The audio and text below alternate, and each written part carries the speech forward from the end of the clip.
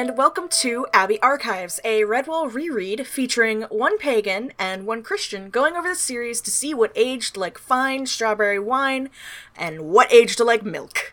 I'm Izzy, I use she/her pronouns. And I'm Kit, I use she/her pronouns. You can find us and the content for the podcast, including art and links to other Redwall-related things, at Abbey Archives on Twitter.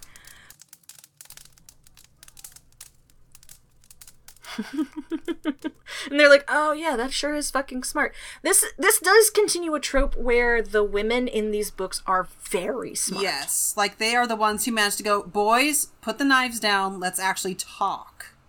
Mm-hmm. They're very smart. We still get those unfortunate tropes where women don't do anything in quite a few book Cornflower. Although, in Pearls of Lutra, we do have, like, the Lady Archer who's just like, I can and will kill as many vermin as I want to. Triss. Until she, like, finds a hot otter boy and's like, I'm gonna stay here and settle down now that I've done my revenge. Triss, the squirrel. Yeah. Who inherits Martin's sword. Oh, well, heck, like, the leader of the squirrels in this book is a lady. Yeah, Lady Amber. Yeah. There are skippers of otters who have been ladies. Yeah. Like, yeah, there are strong, fucking powerful women in these books. But the younger women usually tend to be that very stereotypical, like, demure, kind of demure maiden character who's not very aware of the world outside. And it is unfortunate. It's unfortunate, but also I think it's a fair stereotype for, like, the fact that they are literally raised within, like, the Abbey walls. So, like, of course they wouldn't know about the world outside. Yeah.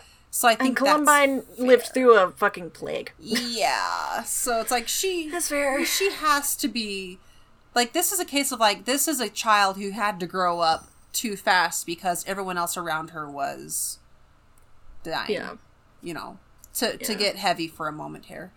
Yeah. And, like, you do see that in other characters who have had to step up and take, like, I have to take the adult role right now because either A, the adults can't do it, or B, there are no more adults. Like, you see that in a lot of, like, post-apocalyptic young adult stories. A lot of the dystopian stories, you'll have, like, the reason that the kids take control is because the adults are no longer capable. Either they're too entrenched in the system, or they have all been killed, or things along those lines. Yeah. Like, I can remember short stories of, like, there's this one apocalypse story. I don't really remember a lot about it, but, like, this girl and her brother and their dog are stuck in the middle of, like, a nowhere apocalypse, and they're trying to find their way to a radio tower where they think their dad is. And the older sister's only, like, she's, like, 14 or 15 years old. And she has to take care of a younger brother. And just, like, she's not ready to be an adult, but she has to grow up fast. And because of her situation, she gets smart quick, you know. Yeah. I still am not overly fond of it going forward, where there are young women characters that are useless. Yeah. Or, like, intentionally play it off of, like, oh, it's the stupid girl who only cares about propriety, or this is the girl who only cares about, like, doing girl things, like, oh, no, you shouldn't be doing that, and then it's like, I'm a tough, independent girl, I'm gonna do it anyway. Honestly, I think Cornflower might be the worst example for this. I'm surprised I remember her goddamn name. But, because there are, as the books go on, as we talked about, because a lot of those books we were talking about are later books. Yeah. Where, like, women characters, I'm pretty sure there's also, like, a Lady Log-a-Log at one point. Yeah, at least one I can remember of.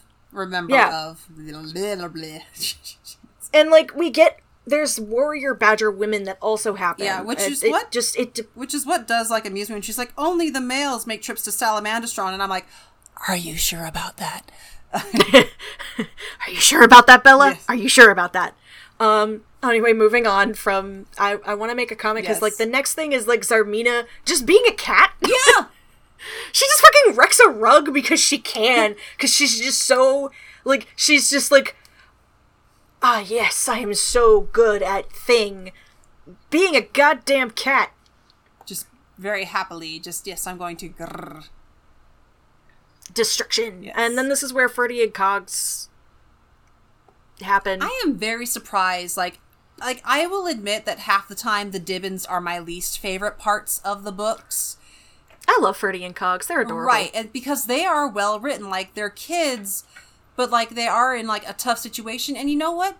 They're competent. They're not incredible. They're not stupid. Like a lot of the kids in the books are played, it's like, oh, they're innocent, you know, little Dibbins who talk in, like, the little kids speak and stuff like that.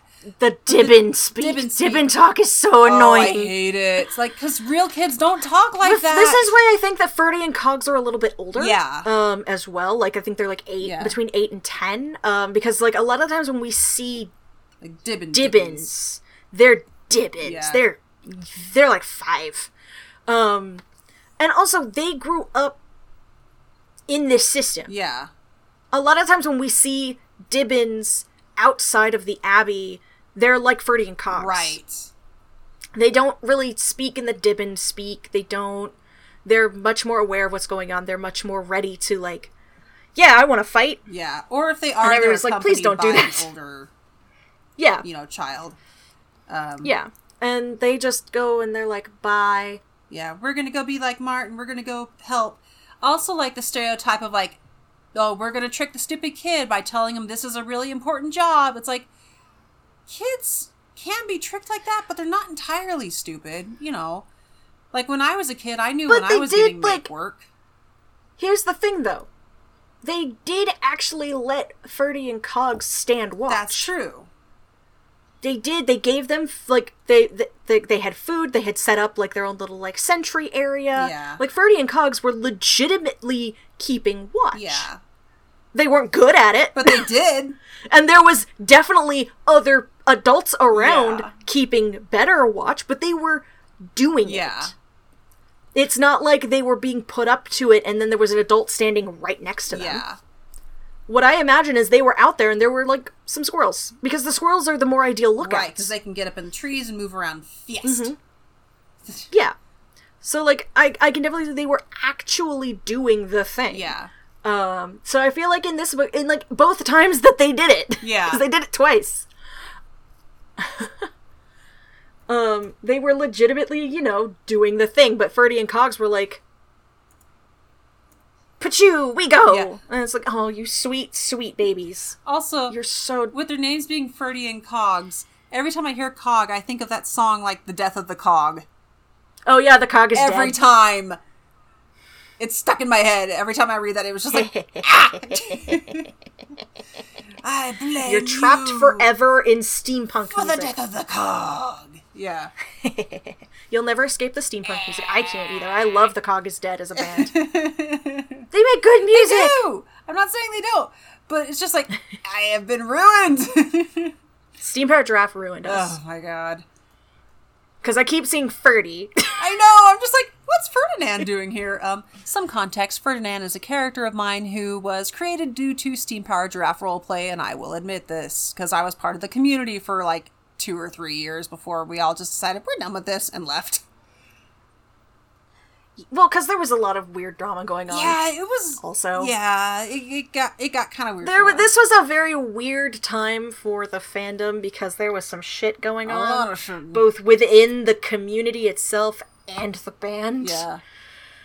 Oh, that was not a good time. I will say. Anyway, that had nothing to do with this. Yeah. God, the fucking mooks. Oh my god. These characters are mooks. This is where we get Fortunata and Ashleg's two groups running into each other and the comedy of errors that is them beating each other up and then Clud capturing the children. Yeah. And I understand why the mooks are written the way that they are. It's the black and white, good guy, bad guy stuff, and kids love it. Yeah. It makes for it's an easy cliche to follow. But as an adult, like I have said before, you pick up on those nuances of where these things come from, and it stops being funny and is just sad. Especially because, like, and, as like, I jokingly call myself an armchair historian because I work as a janitor. I have 4 hours a night of dead silence unless I provide my own entertainment. I listen to a lot of history podcasts. So, like, listening to the good history podcasts The good ones, they will make a point to tell both sides. They will try to explain this is why a thing happened to the best of our knowledge. Because sometimes we just don't know why two sides decided they were just gonna up and kill each other. Other times they're like, we know the social reasons, we can see the political reasons, and also the geological reasons. Like, what caused these events? Like, maybe there was a famine in this one place, so they raided this other place that had more food, you know? So, like, here, again, like, I actually make a note on, about 143, more monarchy is bad, so is conquest. Let me see. Da, da, da, da. And I think this comes from Sarmina herself. Let's see, where is it? Here we go. Like, Sarmina talking about, what business is it of yours anyway? Like, talking about, like, how, like, all the smart, mooks are put down. You're not supposed to think, only to carry out orders. It's my job to do all the brain work around here. I suppose nothing will bother you three until the food supplies run out. Oh, they won't last forever, you know. I've seen it for myself. The stores are getting lower, since we were unable to levy tribute from the few that lived around our walls. That's the trouble with being a conqueror, and having an army to feed. Soldiers are no good at providing anything unless they can snatch it away from the helpless. You know, it's like that right there. That's the black and white. You know, either you're a farmer or you're a warrior. Either you take or you create. Again, easy for a kid to digest. Very blatant. Very, you know, good for like a younger reader. It's like kid's first big novel kind of a thing. Yeah. Because like, I feel like a lot of like Guardians of Ga'Hoole, Warrior Cats, Animorphs, like a lot of us who grew up reading like those kinds of books, I think like for a lot of us, like our next step up was Redwall. It was like, it's a very good transition series between like the chapter book to the novel. But it's also weird. It's weird because there's a degree to where the black and white in the Redwall books is actually more stark than it is in Guardians of Ga'Hoole, Warrior Cats, and Animorphs. I don't know. Guardians of Ga'Hoole is pretty damn black and white. When you've got a Nazi allegory.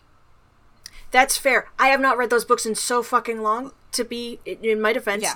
But I know... Well, Saint Aggie's like the first villains. They're very odd in that, like, I'm not sure what they're supposed to be a metaphor for. But, like... They might just be a metaphor for bad guys. Yeah, but, like, when the... Like, they literally call themselves the Pure Ones start showing up. It's God. Like, that's the Nazi metaphor. Like, they're very clearly the bad guys. That's fair. But with Warrior Cats and Animorphs, especially when you start getting into the more supplemental stuff for Animorphs. Yeah. The black and white. That's not... The black and white is out the fucking window. It's like, gray. yes, in a lot of the Animorphs, like, main books, there is a lot of kind of black and white, but that's because we are dealing with literal children in these books, and that is how they look at things. It's very difficult as a kid to get that nuance. Yeah. But when you read it... Hey, quick shout out. Listen to Escafil Files if you want more of this. They do a very good job. They are very good. And they discuss the books very well. If you like Animorphs, please go listen to them. They're fantastic. They inspired us to make our podcast, actually. We love you, Danielle. We love you, Jade. We've guested on that podcast a few times, actually. Yeah. Both of us. I got to guest for like a few episodes and cry about Andalites, so. Me on every single Axe book, like, my son! But, so, like, the Andalites are not black and white whatsoever. Yeah. The Yeerks are not black and white. Like, they're black and white later on. Yeah. But their origins are very muddy. Yeah. Literally for the Yeerks, black! Ha ha ha. I feel like as far as leave. Like... and with Warrior Cats... Sorry, go ahead. I wanna talk about Warrior Cats really quick, because I've read a few books. I haven't read the whole thing, but I know that is... There's some characters who are black and white. Yes, these characters are fucking evil. But the interpolitics between the cat clans is bonkers. Oh my god, it is bonkers.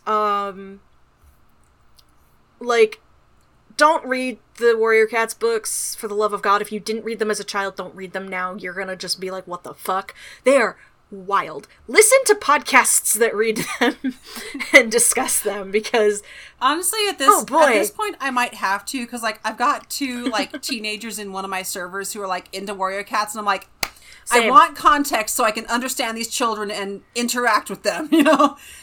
Shout out to my two babies in my server. I love you too. Yes. They're very good. There's in another server that I'm in with some local friends. There's most of them have read Warrior Cats and I have not, and it's to the point where we've got like everybody has their like Warrior Cats clan as a role. Oh my god. And we have like little like server emojis for the clans, and I think I'm Water Clan. Squirrels. No, you know how it is. If we haven't read Warrior Cats, we're all just a bunch of kitty pets. That's the truth fair. of it. Yeah. We don't know their world, so we're just kitty pets. Problem solved. We are kitty pets. Yes. But like I took a U quiz and it was like, you're Water Clan, and I'm like, cool. Oh, that's cute. Okay. I'm a swimming cat. This makes sense. Yeah. Yeah. But yeah, so like those books were really weird because of how nuanced they were with this like not so black and white, especially as they got further along. Like I know as Animorphs got further along, it was ghost written, but we had the longer supplementals. Yeah. Like Megamorphs and the Chronicles. And like Chronicles. Oh man, when we get to I cannot wait for them to get to Hork-Bajir. Yes. I fucking sometimes with Brian J's writing most of the time it's fine, but then you get like end of chapter things where it's like Ferdy and Cogs were well and truly captured, and it is so out of place. Again, like that's the British coming out really hard. Oh because my god! And it's definitely like really pushing that like this chapter's from the perspective of children. Yeah. Not just that, but like I've never heard like an English person or an English writer use well and truly at all. Like I know it is so a thing, funny. but like I've like that's almost exclusively I've experienced that in like British written books. But I love it when you have like the author's voice kind of slip through like that. Like you can tell the editor didn't quite catch that. Like I was listening to, it makes me think of like I was listening to the Shriekcast. Like God, we're shouting out so many podcasts. The Shrieking Shack. We're shouting out so many podcasts on our own first episode. Listen, can you tell we had many inspirations?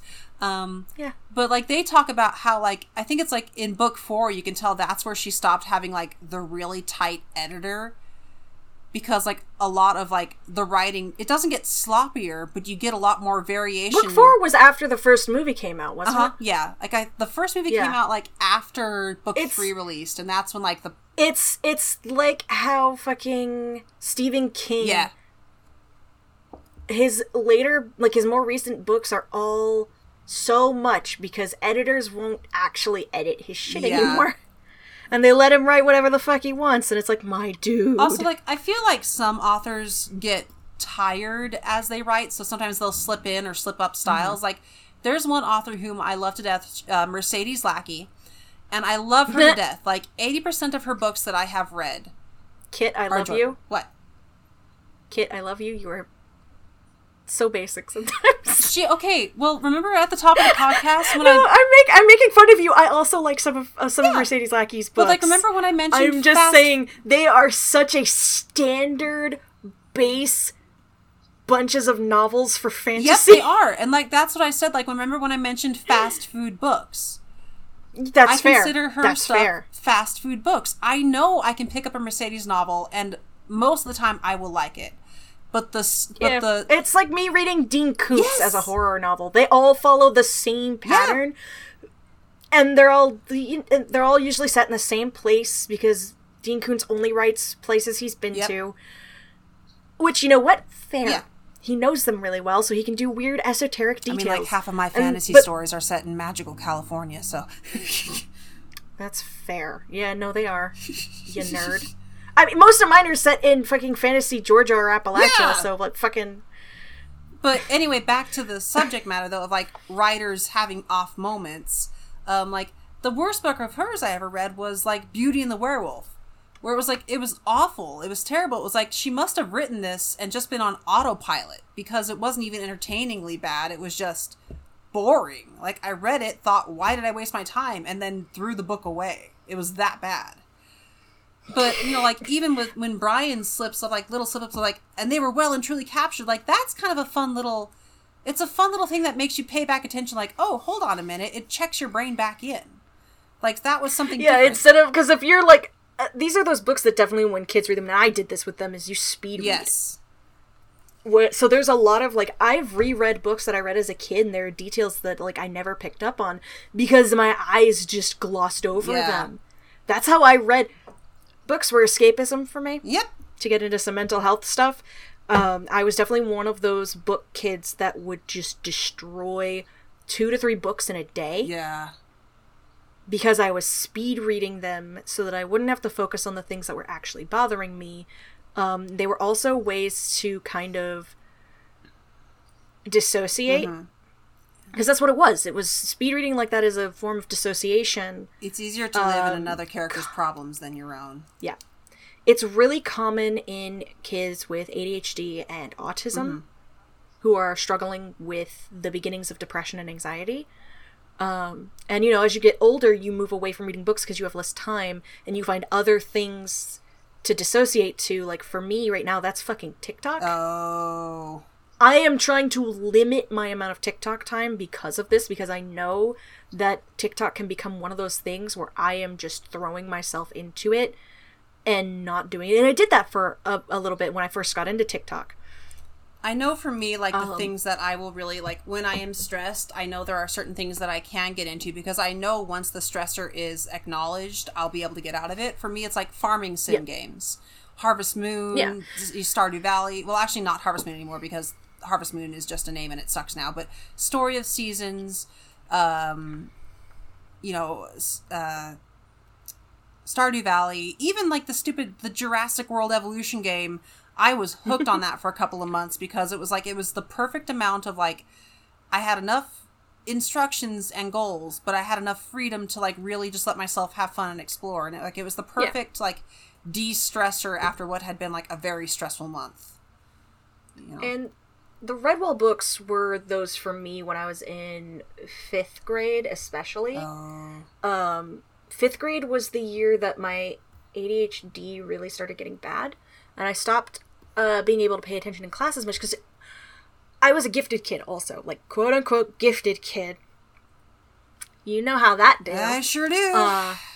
Yeah, and you know, gifted kids are treated like they are smarter than everybody else. They can do more than everybody else, and so obviously they should be getting like straight A's. And I couldn't focus on class anymore because it wasn't the way that my brain should have been learning as it started developing more.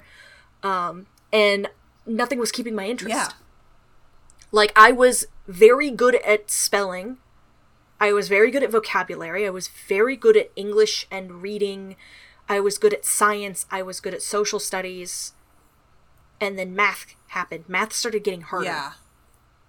And I am pretty sure I have a mild form of dyscalculia, which is like dyslexia but math. Yeah. It's dyslexia but math and numbers, which is a very reductive way of putting it, but I mean, I understand. I don't have time to explain the whole thing. Basically, like, as someone else who, like, the only subject I ever failed in school was math. Basically, our brains don't, like, we literally don't parse the numbers. On an intrinsic scale, I can understand, like, here are the formulas. These formulas should work this way. But then, like, as soon as somebody throws a curveball at me, my brain just goes, I cannot work with this formula anymore because it is not how it was explicitly explained to me. Yeah, and there's some people who are very, very good at math, whether they're neurotypical or neurodivergent, because numbers make sense to them because of the way that their brain is wired. Yeah. Unfortunately, for my brain, it is not wired to be good at math unless I am actively using it. So I would read books in math. And as I got older, that turned into drawing. And reading. It depended on the class. Depended on what I could get away with. God. School sucks. Yeah, it's not great. The American school system is very, very stressful, and this is an unfortunate thing that happens with a lot of neurodivergent kids, is they fall into that kind of dissociativeness. And, like, the Redwall books, like you said, they're junk food books. They are really easy to just kind of get into and fall into and just completely ignore the rest of the world. And those kinds of books are so, like I want to make one thing very crystal clear here. When I talk about fast food or junk food books, I am not talking about that in a derogatory way. Those kinds of books are extremely important because those kinds of books can save lives. They are something that you don't have to worry about them when you read them. You just know that they are going to be a safe read that you can put yourself into to let the world slip away for a few hours. Like junk food books can still be very well written and they wouldn't be fun to read if they weren't well written, you know. Yeah. Or like they weren't engaging on some level. Basically, they're not Tolkien who decides to describe every little fiddly detail. It's like, this is not important, sir. Can we get back to the plot? You know. Or George R. R. Martin. Yes. I read one Game of Thrones book. I read the first one. God.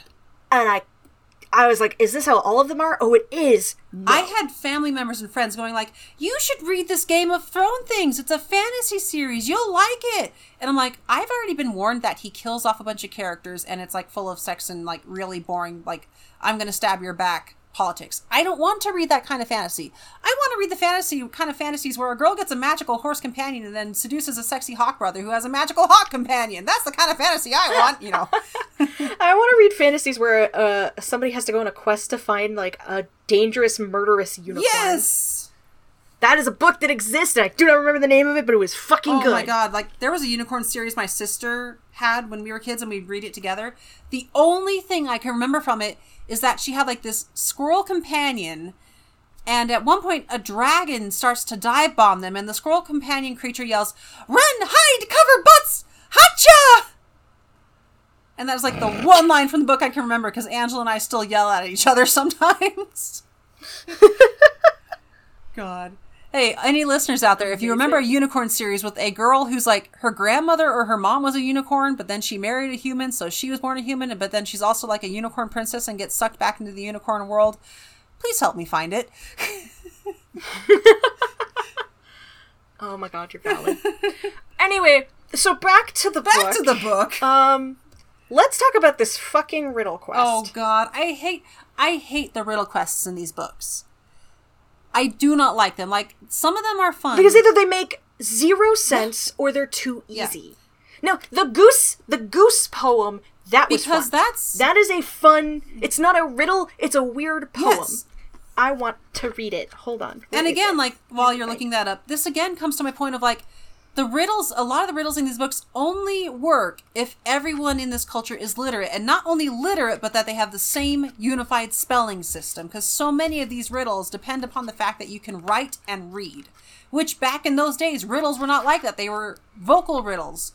They were oral. That's how we have, like, weird riddles, like, that are so esoteric that understanding them is like, what the fuck? Right, like... Anyway. Yeah. I'm gonna read it. Because, like, oh my god.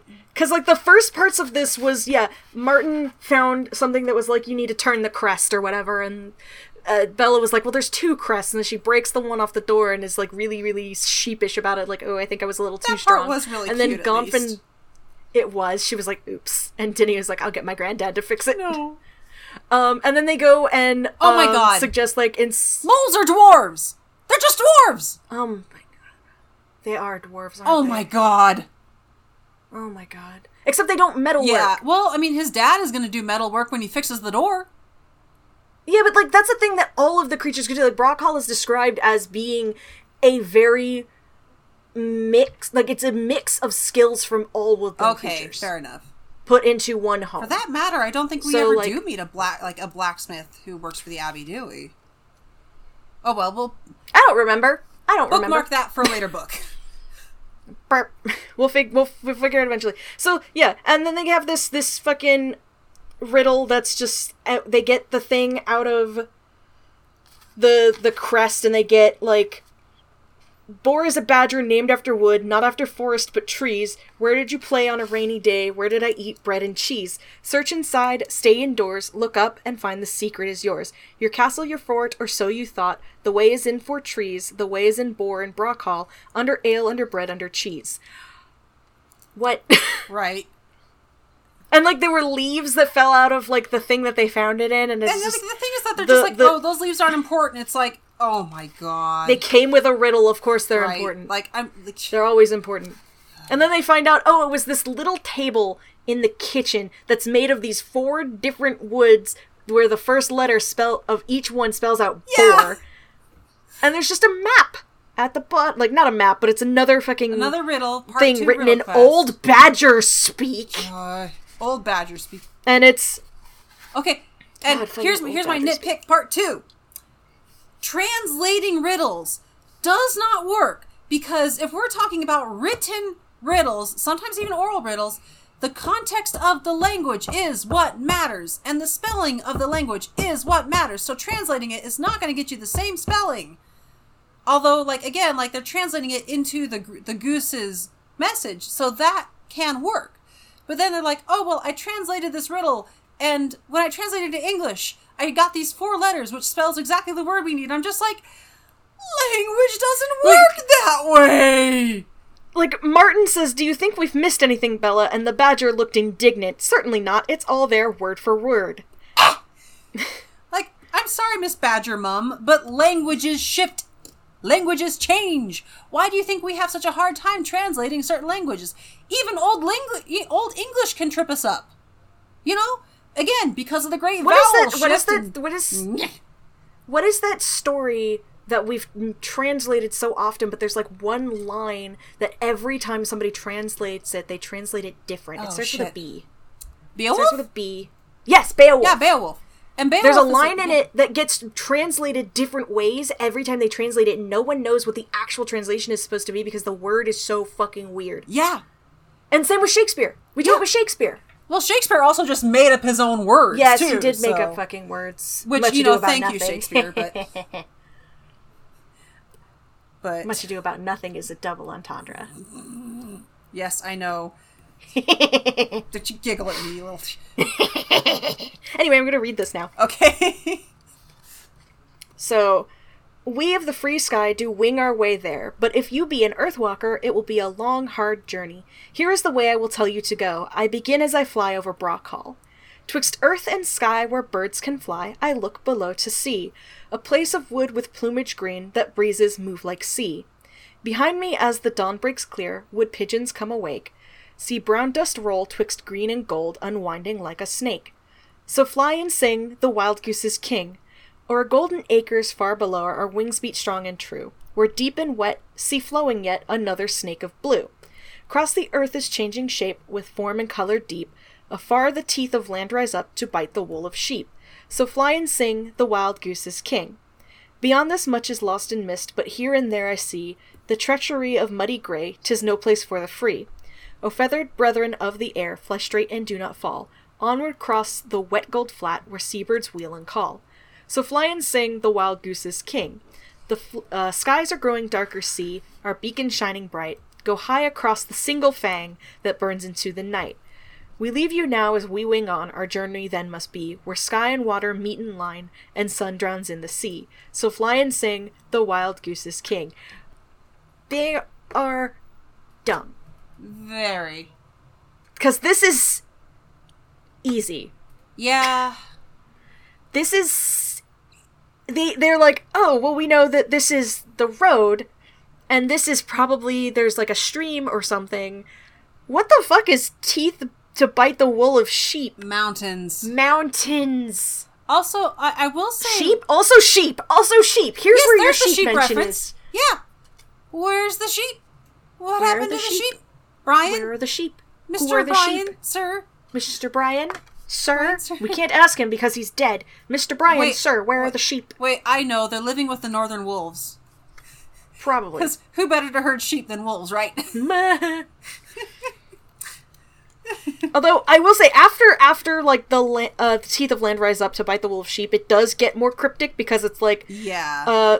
Much is lost in mist, but here and there I see the treachery of muddy gray, 'tis no place for the free. Like, that is kind of like, you have to be there to see it. Yeah. And I don't remember what the fuck it is. That's probably the frogs. Yeah, that's probably like a swamp. Yeah. But I will say, like... I thought the frogs were in the mountains, but that's where the bats are. Yeah. And there's also, bats also. Yeah. To be fair to the Woodlanders, we have to remember that before airplane technology, maps were not drawn with a topographical. They were not drawn with a topographic view in mind. Maps were drawn with landmarks. So you have a flighted creature who is used to looking down upon the world, trying to describe something in a way that a land-bound creature would be able to use. And there is a big difference between the two, you know, like strictly landmarks and being able to see things from the air. It really does make a big difference. Like if you look up actual old maps, like air flight, pre-balloon even, you will see they are very different. They draw landmarks instead of roads and things like that. This is fair. And that means that also all of the distance is skewed. Right. Like, they're not used to thinking from a top-down position. Like, that's one reason it's such a big deal when he's like, wait a minute, we're going about this the wrong way. We need to think about this like we are a goose, like we are flying. And that's when they start to make their breakthroughs. It's when they stop thinking like landed creatures and remember, hey, we got these directions from the goose. We need to think goose. We need to think like Skyfurrow, which is the name of the goose. Also, I say think goose, my brain goes to the aristocrats with that stupid little... The Aristocats. The Aristocats with those stupid geese sisters who's like, we're on holiday. The butt wiggles. They're so good, though. Oh, God. And then they're just like, okay, we figured out part of it. We just need to go, and we'll figure out the rest as we go. And it's like, you know what? That's valid. We already kind of... As this goes forward, we've got a lot of the swapping of scene as it happens at the same time, which is where we get this very jarring it gets worse point of as view we get switch. Into... Yeah. It gets worse as we get towards the end of this first part of Mossflower, where we've just got these weird point of view swaps between the battle in the forest and our three heroes who are doing a hero's journey, essentially. It's just sometimes we get the little like ellipsy break where we've got the three stylized dots, which I think is most of the time. I think that's meant to like express that like more time has passed. Yeah, but most of the time in this book, it's just double space indent. Yeah, that's it. Yep. Like it's just you hit enter twice, indent. And it's just a paragraph break. And good luck figuring out who it is until someone's name is dropped or we get a location. Yeah. And it's in this book, it's honestly a little bit easier because it drops us in media res, essentially. Yeah. And so it's like, okay. And at least there's only like three settings that we're following. Yeah. And they're all within... Because then it starts switching between inside the dungeon, like the cells, and the battle, and our three heroes. And it's like, oh my god. Yeah. Everything is so much all the time. Skipper and Lady Amber being ready to die, like just straight up die, sure is a lot. Yeah. Like, we're going to defend you. They're like, ready to die. It's like, why are what do you guys do on a regular basis? Yeah, it's like, why are you making your death stand here? Like, you are wasting, like, you are so important to their fight. Like, why are you just like, yeah, we'll die to protect you? It's like, no, this is not probably the battle to die Probably because for their people, there's already somebody in place to take over should that happen. True. It would not be as demoralizing as it would be for the Pastoral Woodlanders. Yeah, that is true. Like, the Pastoral Woodlanders would get demoralized by their deaths, straight up. And, Definitely. like, even their own people would get demoralized to a degree, but they are also aware, no, we have to keep going. Here is our next leader. Let's go. It's also one thing I have noticed with, like, as far as, like, the otters go, in a lot of fantasy series where animals are, like, sentient, there's often kind of, like, this, like, ocean and water creatures, like, ocean and river, they are often portrayed as, like, they are closer to death than land animals are. And, which is true. like, alright, do you mind if I drop spoilers for Beastars? Go for it, I don't care. Okay, so in the manga, they basically... spoilers for Beastars. Yeah, spoilers for Beastars. In the manga, they reveal that, like, one of the solutions to the Predator's issues is that just straight up start eating fish. And this freaks Legoshi out because he's like, can't fish talk too? And the seal's like, well, yeah, but in the ocean, we don't consider it a crime if you eat someone. You have to appreciate, like, yes, you have to appreciate the life that you just took, but that's just how things are. You have to eat to stay strong. And, you know, sometimes you have to eat each other. And if you think about it, in the ocean, they don't have, like, the supplements that the land predators have, so they have to continue to eat meat. And, like, they straight up say, like, look, like, we'll start giving you fish sausages to help the predators out. Because, like, the predators have, like, a revolution where they're just like, we're sick of this back market bullshit. We want to protect the herbivores. They're our friends, you know. It's like they reveal that, like, because they live in the ocean, they are constantly around, like, you could die at any moment. Because when you're in the ocean, if you're out, like, away from coral or, like, the continental shelves, you're in open ocean, you can get nailed anytime. You know? Yeah. So, like, a lot of times, ocean or water critters, things that live in a more dangerous environment, it's easier for them to accept that death is around every corner.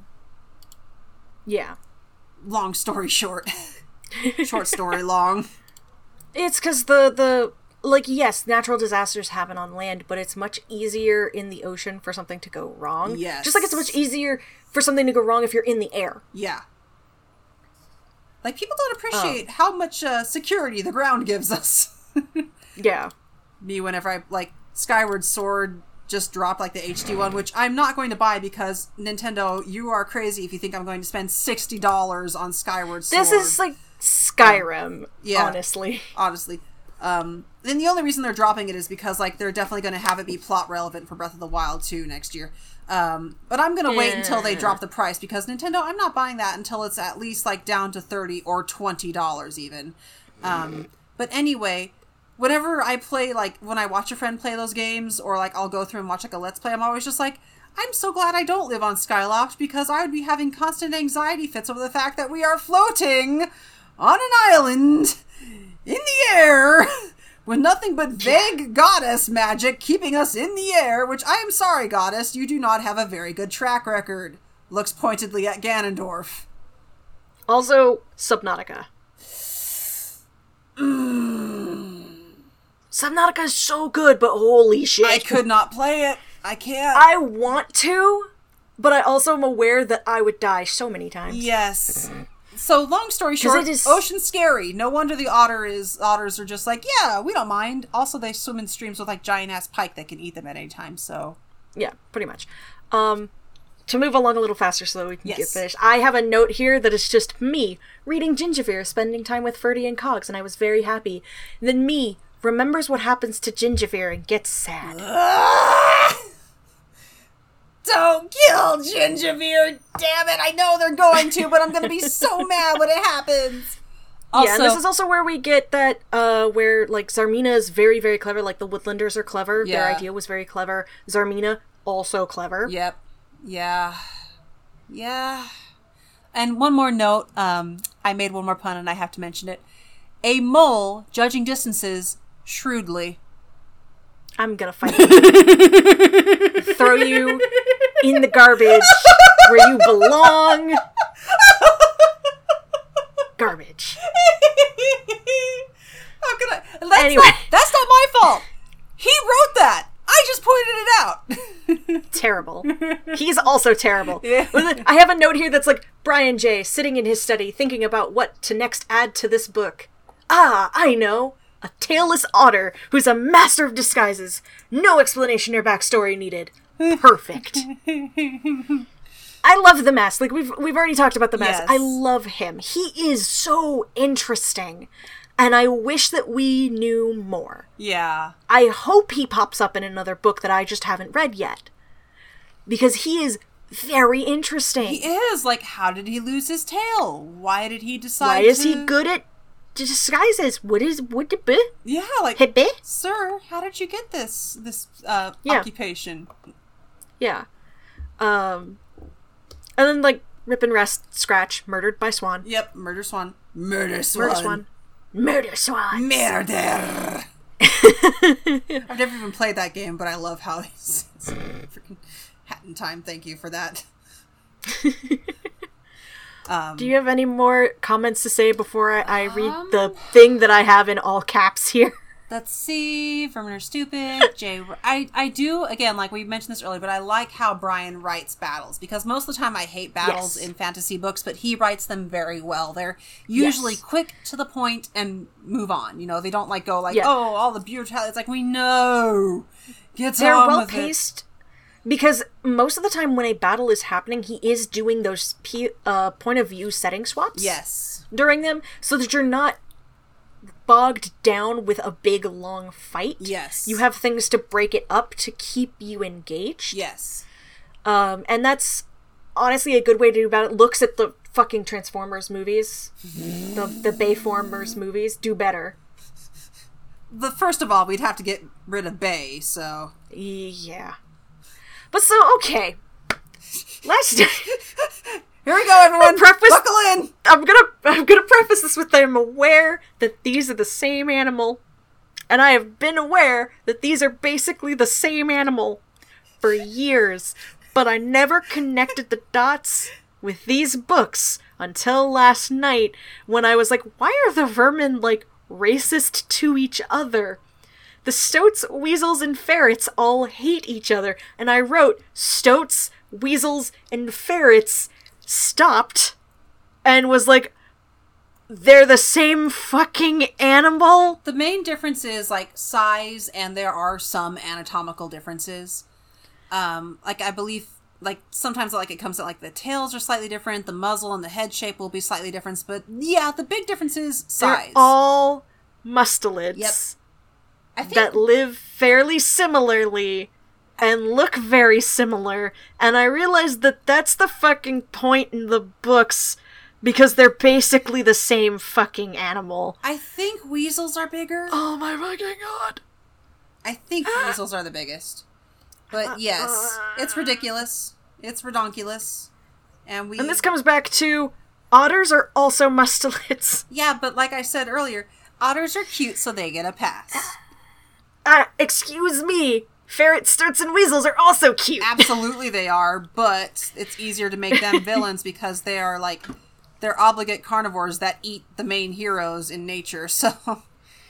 Otters are also obligate carnivores. Yeah, but they eat fish, so again, they get a pass. So do stoats, weasels, and ferrets. Yeah, but fish don't count, you know.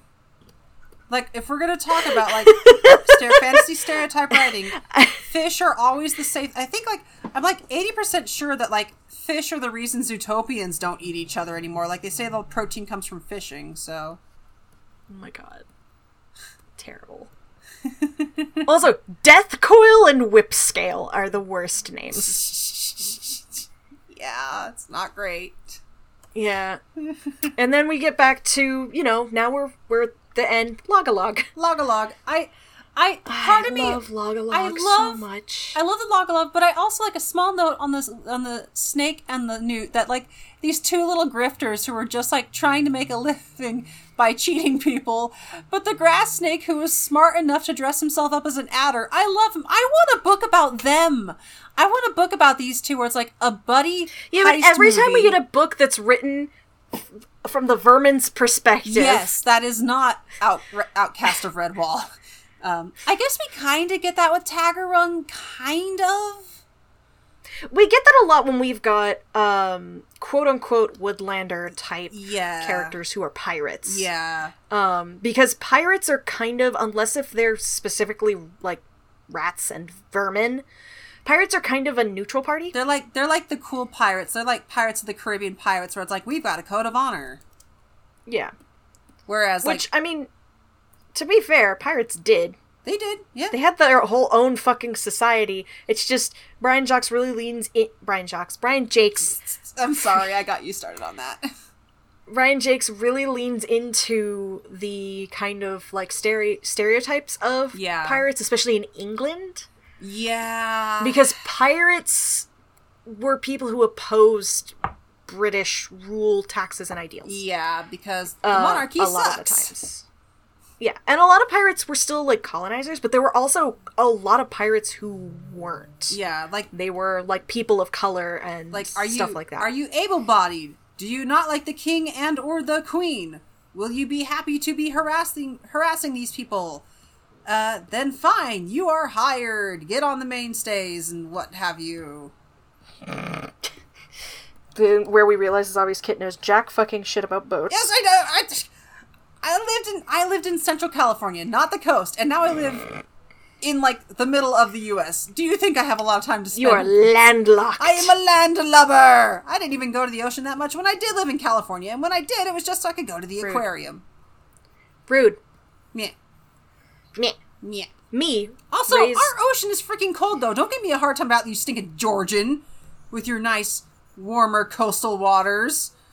I'd like to see you go take a dip in the Pacific Ocean. The Atlantic is gross. I have taken a dip in the Pacific Ocean. I lived in California. Okay. Which part, though? Like south, southern? Monterey! Okay, yeah, that's the nice part. I'd like to see you do that up in, like, Monterey. That shit's cold. That's cold. I lived in Monterey. Okay, fine. Yeah, it was cold there. The beach, it was always kind of cloudy. The beach was cold and kind of gross. And I still went and put myself in it. Gross. Gross, gross, gross. Don't like ocean. Don't like it. I love the ocean. But I was love the also things in raised it. on the coast. Yeah. I love the things in it. I do not want to be in it. The ocean is my mom, and one day she will kill me. Valid. Personally, I love I'm just waiting the to get shrews. blown up by the Yellowstone volcano, so... That's Sorry. fair. That's fair. I guess we should probably cut that out or put a little warning in front of that, because that's kind of morbid. We can cut out talking about the ocean. It's yeah, fine. okay. I love the shrews so much, and I love them in later books. They do guerrilla warfare, and they're great. It's interesting to me because like they're always presented as like a neutral party, but they always help the Woodlanders. Yeah, it's just like implied because that, like, they're kind of dangerous, but it's like, are they though? What it is I think they just don't like adhering to systems of government like that. But they don't. There isn't. They have their own. They have their own system of government. Yeah. Yes. But the vermin try to impose their own system of government on them. And they're like, no, fuck you. Also, they steal shit, and the shrews don't put up with that. Yeah. And the Woodlanders and the people from the Abbey... They will trade with the shrews, or like... They'll trade with the shrews, or, they're too pacifists. They're too nice to tell the shrews, you make us uncomfortable, please go away. Yeah, basically. And the shrews are like, yeah, all right. You guys make good food. We'll work for you. You guys will trade, like, they're a neutral party in so much that they don't like, it's not that they don't like the Woodlanders, it's just we don't care for the way that you live, we're gonna do our own thing, and you guys can stay over there. They like the vermin because of the things that the vermin do. Yeah. Do you think the shrews people in the Abbey started doing this, like, the same shit, like, started encroaching on their territory, doing colonizer bullshit, I think the shrews would be like, no, fuck off. Do you think the shrews are kind of meant to be like the Scots? Or, like, again, this is coming from, like, an American who does not know a lot of the... I think they're more like the Irish. Yeah. Well, also because, like, they almost have a little bit of, like, a Vikinger Danish air to them because of, like, how water-based they are in some situations. Like, there are some, like, Guosims, like, Logalogs who do use a lot of water craft, like boats. Yeah, those are some of my favorite books when they have to go on journeys with the shrews. Right.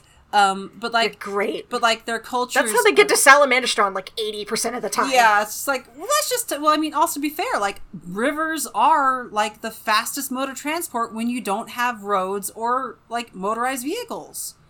You hop on a river, Mossflower River goes straight to the fucking ocean. Yeah, of course it does. Like, it's supposed to. It's supposed to, but it's just like, I don't know. Again, like, sometimes the geography of this series. But also, it flows west. Like, let me look. Hold on. We're at map time. Yeah, River Moss flows west, and so does the Great South Stream. Wait, hold on. No, so the River Moss circumvents the mountains, right? It goes. That makes a little bit more sense, kind of. The Great South Stream goes through the mountains. It doesn't work like that. Like, under them? It doesn't. That's not how that works. It would become a lake, and like maybe in theory, like depending on what type of rock if it didn't go have. to the ocean, here's the thing: if it didn't go through the mountains to the ocean, and it flowed east, it would make more sense. Yeah. But it goes through the mountains Well, also... into the ocean.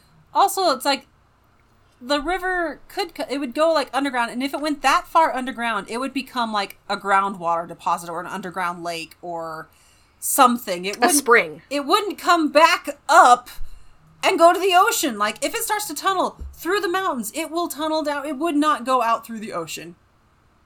Or Not unless it was creating a fucking canyon. Yeah. But they go into underground river caves. It should be and it's like, no, we need to stop, because that's getting into the next part of the book. Yep, okay.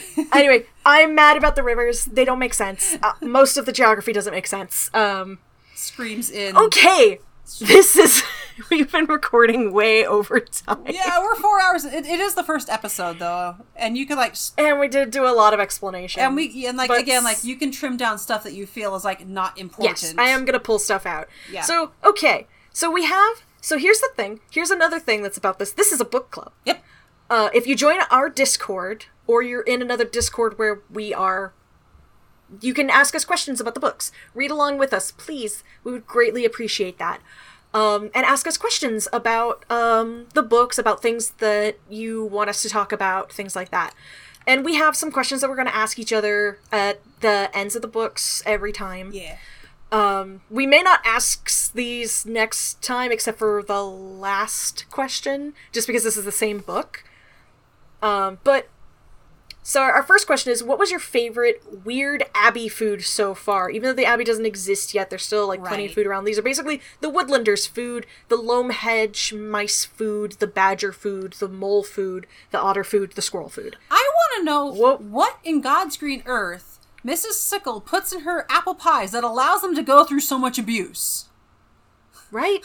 Like, ma'am! Well, okay, here's the thing. Okay. I might have an answer to this. So, Solo Whaley from who does like all sorts of food stuff. She does historical food stuff with the History Channel on YouTube now. Okay, and she compared the first recipe of apple pie in England versus the first recipe of apple pie in America, and the one in England had oats in it. Oh, and it was much thicker and sturdier. It's not like an American sliced apple pie. We're talking the like American an apple oat pie cake. was fucking applesauce in a crust. Listen, it's good. I'll link you. It is good. I will link you that video. Thank because you. it is.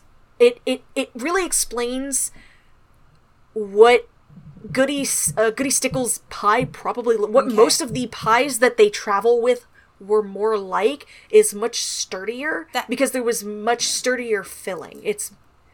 And, like, not only that, but, like, I do know, like, in some of, like, air quotes, like, ye olden times, one way that they would, like, sometimes a pie would be, like, 80% crust, and then, like, the 20% would be whatever filling, and that's what allowed it to be, it was basically a travel food. It was like a travel ration, because the crust could take the abuse, and by the time you were ready to eat it, the crust was so broken up you could get at the food inside.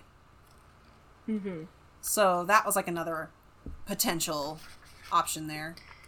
Yeah, I'm trying to find where they were talking about so much fucking food.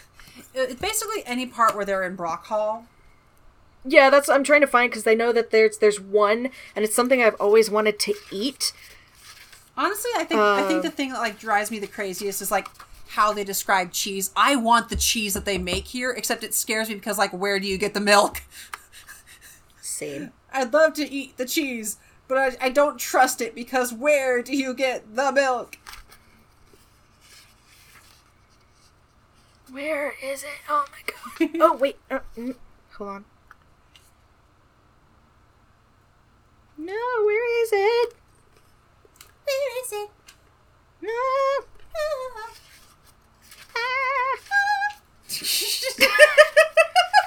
I mean, the candied chestnuts are always nice, but that's because they're candied I've never chestnuts. actually had a candy chestnut. I'm not super fond of nuts. That's fair. I'm Candied ace, chestnuts so are that also goes very without hard. standing. Huh. You can cut that too if you want. I'm gonna fight you one day. I'm gonna go visit you, and I'm just gonna fight you. You're gonna show up, I'm gonna run to hug you, and you're just gonna, like, pile drive me into the ground. Yep. Okay. Where is it? I can't find it. I've always wanted to try the deeper and ever turnip and tater and beetroot pie. Okay, I'm gonna Google that. I bet you someone has a recipe. Yes, there's an official Redwall cookbook. And that is in it. I've always wanted to try that. I've always wanted to try mint cream. There's so many foods in Redwall that I've always wanted to try. Because, like, their desserts... Yeah. Oh my god, there's a YouTube channel where a guy makes it too. Awesome. Yes. Well, I've also wanted to try shrimp and hot root soup. you can have my portion. I am wimpy. I cannot handle it. Give me the otter food. Gimme. Also, they are eating river shrimp, which are not, like, the best for eating. Like, I'm just imagining, honest to God, like, when they mention the river shrimp, I just imagine, like, straight up crayfish or crawfish. It's not, because they talk about crawfish a couple times. It is shrimp. There are river shrimp. They do exist. They're just not as filling as, like, ocean shrimp. Okay, but this could also so you fall have to down use to a a lot case of of, them. like, the animal sizes being weird, too. Yeah. Maybe for Well, them, no, because... I still think when it comes to food, they are, like, proportional. Like, they're, like, Yeah. food sized. Yeah. Because, like, So I guess, these are like, very small shrimp. I guess, like, if they were cooking proportionally, like, like a single apple would be enough for, like, an apple pie for them, and they've got, like, whole-ass orchards, so... So, did you say what your favorite Weird Abby food is? The cheeses, mainly. Like, the way they describe the cheeses... But that's not weird. Okay, That's weird. not weird. That's cheese. Honestly, for me, it's like... They're, like, whenever they bring in, like, the herbs or the edible flowers, which I know people did back then, but, like, when they're like, You can still do that. Yeah, people still do. Like, I've got a friend who grows her own, like, bachelor's buttons, which are an edible flower. Me slightly eyeing the fact that I have some growing out in my yard, like, but Duckweed. duckweed, yeah. Duckweed is really good. It's very watercress. But basically, anytime, like, watercress, like, anytime they're eating, like, watercress, I'm just like, what is that? Like, that has puzzled me since I was a child. Like, it's kind of like parsley. yeah. It's just, like, it's stuff like that. We get it in my Asian market all the time. Okay, it's like, when they bring in stuff like that, I'm just kind of like, huh, okay. Little odd, but I'll take it. It's... Yeah, it's kind of like it's supposed to kind of be like a parsley, but because these are animals, like, it's easier to have, like, a watercress sandwich, Right. because Also, for them, there's more protein to it than it is for us. I will also confess that I completely forgot to write it down. So next time, I promise I will make an effort to write down a food to talk about. Yeah. Okay, who is your favorite Dibbin? I mean, we don't have a whole lot of choices here. We've got 4 Dibbins. Yeah. It's definitely, like, Ferdy and Cog. Probably Yeah. Cog, because, let me see. There's a little scene where they're being interrogated, and, like, one of them kicks the other, like, hey, stop talking. It's Cogs. Cogs kicks Ferdy. Yeah, Cogs. Definitely Cogs is my favorite then, because he's the one who's just like, hey, bro, stop being an idiot. I do like their sisters, because their sisters at least try. Yeah. I mean, like, they're like, sure, we'll help our brother out. Somehow. Was there an animal that appeared that surprised you, / did an animal subvert expectations? The Mask? Yeah. The Mask! Definitely. But also the swan. I did not expect a swan to suddenly appear. About the fucking swans, honest to God. Bird. Like, because they're just in such a short... Bird! Yeah. They're in such a short scene. But it's such a I don't good think- scene. I think it's my favorite scene Yeah. out of the whole book, honestly. Yeah, and shout out to Choo Choo from the Roomware Discord for giving us our last question, which is, who is the best mouse character so far? I mean, I guess I've probably gone because, like, he started, like, I will admit, at the start of the book, he annoyed me, but towards, like, the latter half, as they actually started on the journey, it was like, okay, I like you now that we're out of, like, it shows that, yes, he's very carefree, but he does have the capability to be serious. Exactly. And, like, do what needs to be done. He can put his money where his mouth is. Yeah, which is a thing that's been said, like, all of the people who, like, talk about Gonf have said, like, you made sure that we were all kept in food by stealing from the fortress, by stealing from, like, KOTOR. But this is also a case of, like, I have been told this thing, but now I have been shown this thing. That's fair. Yeah. Yeah, Gonf, really good. I do, also, like I said, I really like Columbine. Martin is Martin. He's a hero.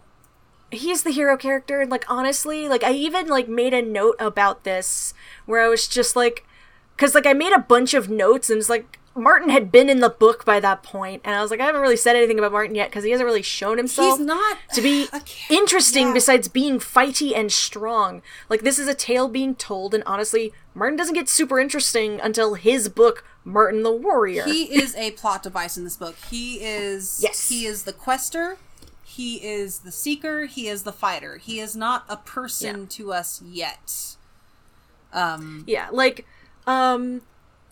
We don't have his backstory. We get a version of this story in Redwall, which makes him sound more interesting because it's a shorthand, like, ooh, this is what Martin did to earn the respect and awe of the people of the Abbey.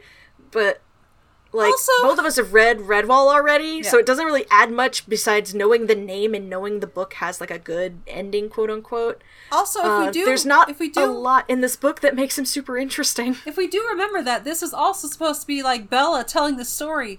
Bella, girl, give this guy a little more character. You're the one who sent him off all running over Hell's Half Acre looking for your dad. Come on, Bella. Give the guy some character development.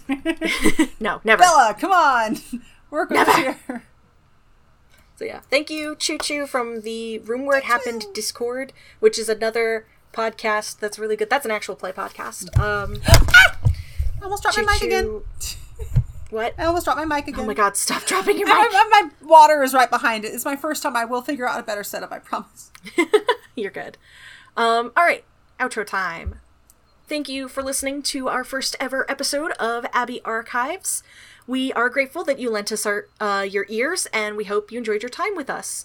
Big shout out to Recorders on the Wall, who I have mentioned a couple of times already. They are a well-established Redwall reread podcast, reread and discussion podcast, and they had me on for one of their food episodes, and they've welcomed us with open arms, essentially. They've given us a lot of good advice on where to post things, stuff like that. They're very friendly. They are a, like, G to, like, PG rated podcast for this, so they don't cuss like we do, but This has been Kit. You can find me at Kitsy in a Box. That's Kitsy, cut that out, please. You can find me at Kitsy in a Box on Twitter.com, where I post art, as well as my little closed species, the Kitsande, foxes with ice cream for tails. they're very cute. I own a bunch of them. Thank you.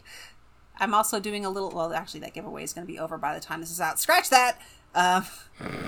Okay, go ahead. Yeah, but you do giveaways pretty regularly. Yeah.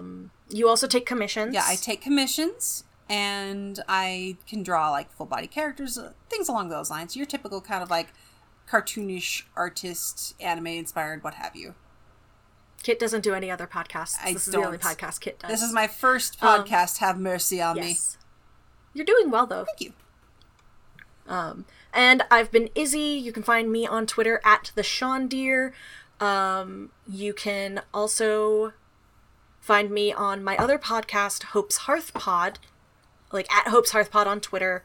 Hope's Hearth on any of your podcatchers, which is an actual play podcast where we play GM-less tabletop games set in a Hope solar punk setting, where we go into, you know, it's politics, gender, found family, as well as, like, the struggles of living in a capitalist society, as well as the pros and cons of a utopian society. It's very good. There are space dogs. There are space dogs. Our first set of episodes is about dogs. It's very good. It's great. Listen, our creation myth is dogs. What's better than that? If that doesn't draw you in, I don't know what will. You can also join our Discord, please. It'll be linked in the description. And that's where you can talk to us about the books, share other things, talk to other people. There's a couple other, like, TTRPG creators in there as well. And people from, like, affiliate podcast network, Standing Stones Podcasting Guild. They're not a podcast network. They are a guild specifically. That's very important. They're really cool. There's a bunch of podcasts over there. Escafil Files is part of it. along with like Gay Space Rocks, which is a Steven Universe rewatching podcast. Yeah, that's where I hang out the most between the two servers. I'm hang out in that one more. Yeah. Can I? Yeah, ours is very quiet right now because we're very small time, but hopefully you'll join us and talk with us a bunch. And yeah, do we want to try to read this at the same time, or do we want one of us to read it? We could trade off like every other episode, maybe? Yeah, sure. Do you At want to read least- it first this time? Thank you. Actually, can you hear that airplane? Sir! No. Okay. It's just like I'm getting ready to read and like this airplane flies overhead. It might show up on your waveform, but I should be able to cut it out. May your hearth be warm and your heart be merry. From us to you at Redwall Abbey. Yay, we did it. Woo! Okay, I'm gonna hit stop recording now. No, Over we have four- to clap. We have to clap. Oh, we have clap, to clap. clap, clap, clap, clap, clap. Okay, hang We on. have to clap. Time. Time is... Okay. 10? Sure. Yeah, we'll do the 10. Okay.